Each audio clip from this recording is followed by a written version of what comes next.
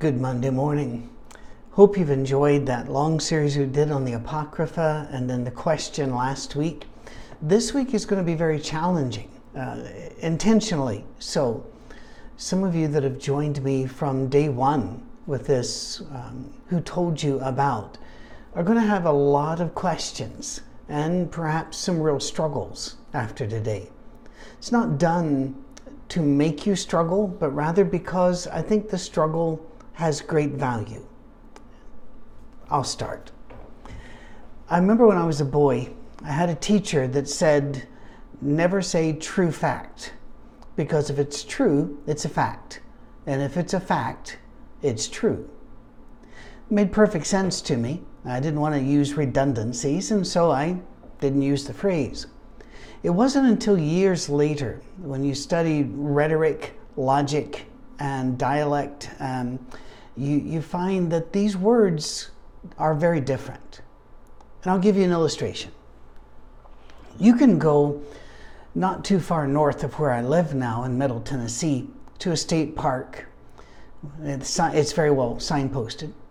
And as you go there, there will be these massive, impressive steps, like you're walking up to the Capitol building in Washington, D.C. And again, like that, there's this white marble structure at the very top. Got columns all along the front of it. And when you walk in, it's like you're in a holy space. And it's a very tight space, because in that space is Lincoln's cabin.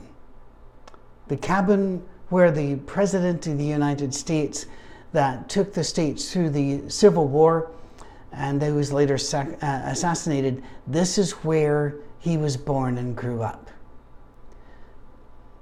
Except it isn't. There's not one part of that log cabin that belonged to Lincoln's family. You see, shortly after his death, and there were a couple of instances before, people wanted to cash in on the patriotism and show that we follow our president. And so they started showing cabins off as the home of Lincoln. These would be then put on trains, and they'd be hauled about the country and then reset up, put back together, so that people in Indiana and people in Ohio and people in Pennsylvania or these people could see Lincoln's birthplace cabin. And there was at one time where there were several of these circulating at the same time. Well, many of them fell into disuse because after a while people didn't want to see it anymore. They'd seen it, they were going to pay more for it. And so these logs kind of went away, and somewhere in a storehouse in the east, whenever somebody decided, it's really time we should honor our president again. And so they got those logs that were in storage, which came from quite a few replica cabins. And when I say replica, you need air quotes around that, because the people who built these had never seen where Lincoln was born. And they put together a one-room log cabin, and they shipped it to Kentucky, where Lincoln's family lived for a short while, and they created this vast structure around it.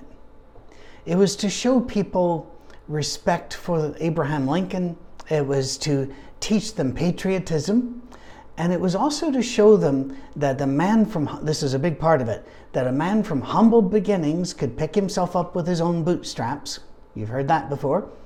And rags to riches, the American story. Well, there were a lot of truths being said, but there weren't any facts there. Let me try another one. In Shakespeare's plays, and I hope your eyes didn't roll up in the back of your head and you faint away there.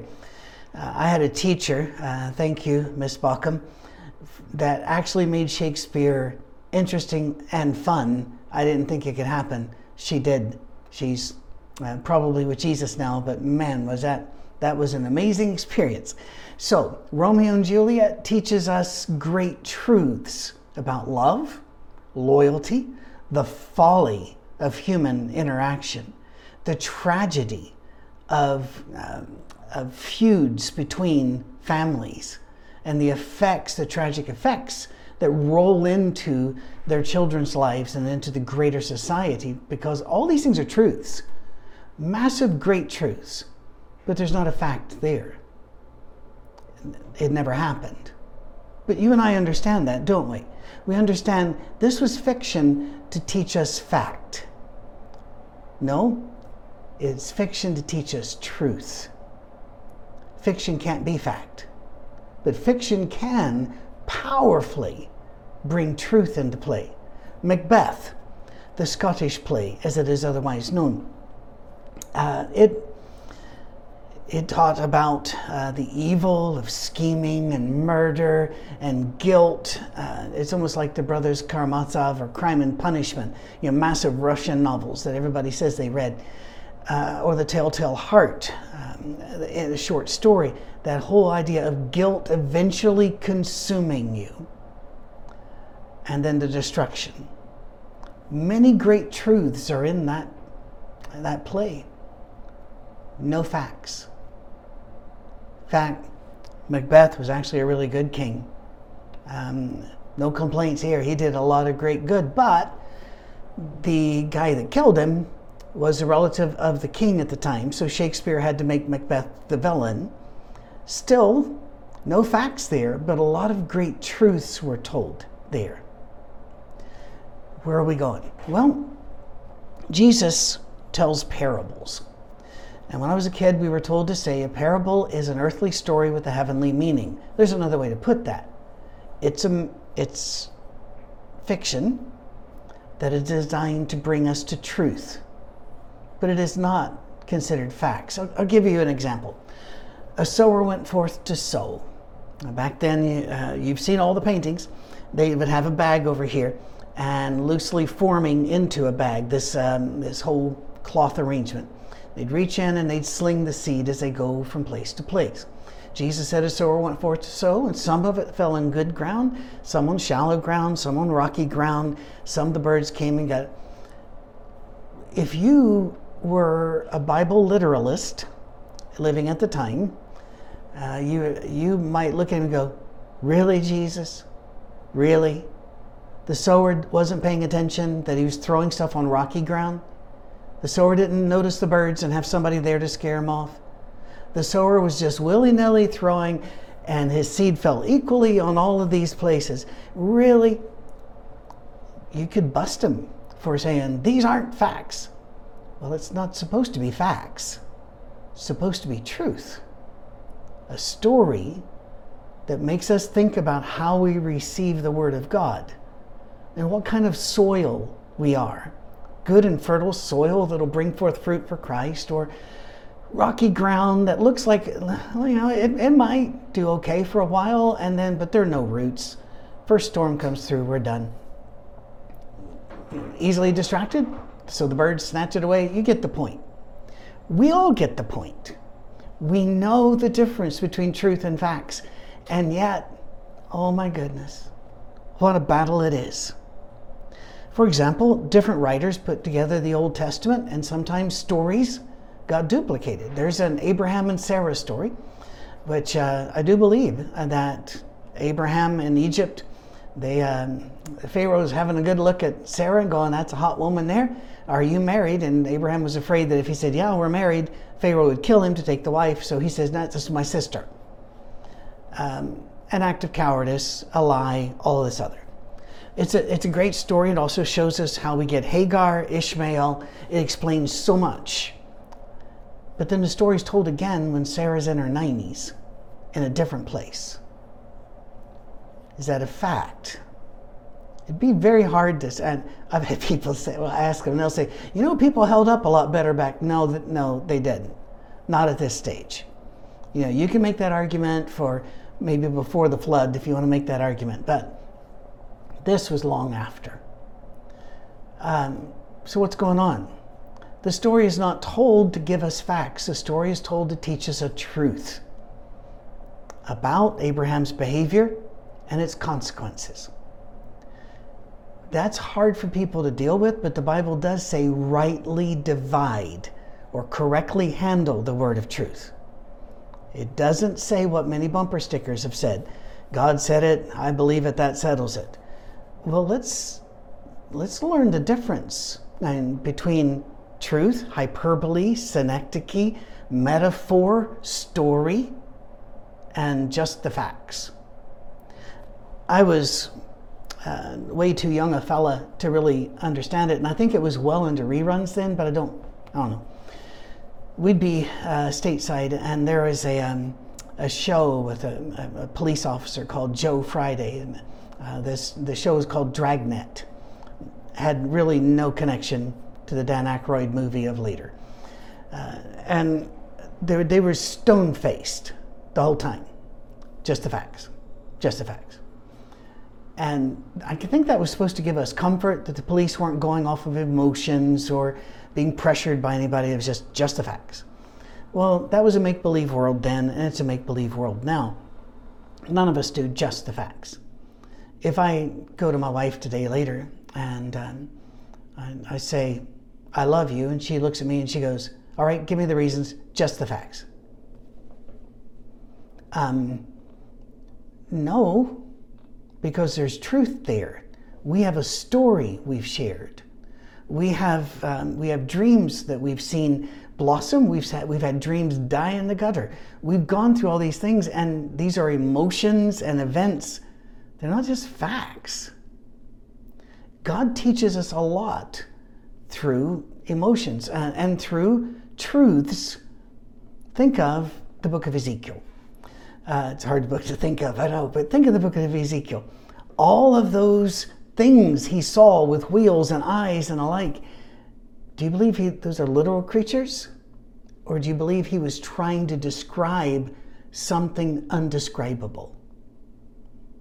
I'm very firm in the latter there.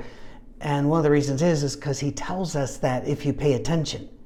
As you go through his descriptions, it'll say, seems like as unto. He's trying to find words. Think of the book of Revelation. Is there really a dragon and it's got 7 heads? And then there's this thing riding up to here with blood? Or are these truths being taught to us through picture and emotion and story instead of just listing the facts? There are times I would really like the listing of the facts. Thank you very much. Because I'll get questions from people that will say, well, what about the end of the world? What happens first, then second, then third? And I always bump out there and say, well, the Bible says time shall be no more. Time is movement through space. Therefore, physics is over. And there's no this, then that, then this, then that. And therefore, God can't describe it in a way that is just the facts. We know a whole lot of stuff's going to happen. But what, when? There is no when. See why God has to teach us truth sometimes? Because, well, as opposed to the famous line in the movie, we can't handle the facts, but we can handle the truth. I'll give you another illustration, and we're going to do this again next Monday, so just be prepared, all right? I'm not going to try to go through the Bible and divide everything truth and fact. But think of this. You are Moses. Now, Moses may have written the first 2 chapters of Genesis. He may have collected it from an earlier writer. There are people that even try to make the case that Adam wrote it, but whatever, he was responsible. The way people look back on it, they said those are the books of Moses. So we're going to do that. Moses was raised in Egypt, and then he became head of sheep, Sinai division, for 40 years. Then he was offered a stick and his brother and told to go to Egypt and free the slaves. That's his sum total of educational and scientific background. How is God going to talk to him about creation ex nihilo, out of nothing? We all now agree that at once upon a time something blew up, but the way the world tries to do it is once upon a time there was nothing, then it blew up, and that's a problem. We're going to talk about that in future Monday morning messages. How is God going to tell Moses that the stories he hears, the Canaanite myths, of wars between gods, and they're biting pieces out of each other and slinging it up, which becomes these stars, and then this, that. How is he going to tell Moses, no, creation was done orderly, on purpose, by design, the unfolding plan of God? He's going to have to use Moses-known terms. Not just Moses-known terms, terms known during that time. So, he's going to talk about days when this was put, and then this was put, and this was put. And we look back at it and we say, scientifically, there are some issues here. There are plants before there is sunlight. There is a little bit of different order and some different things in the second chapter than the first. And, we're going, it wasn't written for the scientific mind to look for facts. It was written to teach us truth. Just like the sower, just like the parables, just like the book of Revelation or Ezekiel, to teach us truths. God created the world. In the beginning, God. And God is still heavily involved, intimately involved with the world and with the people on it. Therefore, we should behave appropriately. That's the great truth. If you don't grasp this yet, I would like for you to please go outside of your home, your condo, wherever you are. Find a bug, a cricket, find a worm, any little critter. Maybe you have one of those little shaky purse dogs. All right, if that's all you got, let's bring that one in. Now, explain quantum physics to that. Well, it's not going to happen, is it? You might say, I don't know quantum physics. Fair enough? Fair enough. Tell that thing how to bake a cake, how to fix a sink, how you mow a lawn, why you mow a lawn. It's futile, isn't it? Because the facts are beyond the ability of the receiver to ever understand. So instead, we don't try. With our little kids, we don't tell them all the facts. We tell them the greater truths, because the facts are something they have to learn as they get older. They're not ready for the facts yet. So we tell them about greater truths. Part 2 on this next Monday. And I expect, again, this to set some things in motion. Well, wait till we talk about next week and a couple illustrations we use. You ready? Hang in there. We can do this. God bless you. Thank you for supporting us.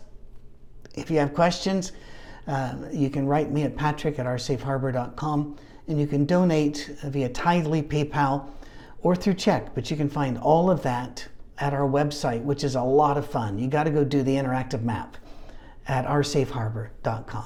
Thank you. Cheers.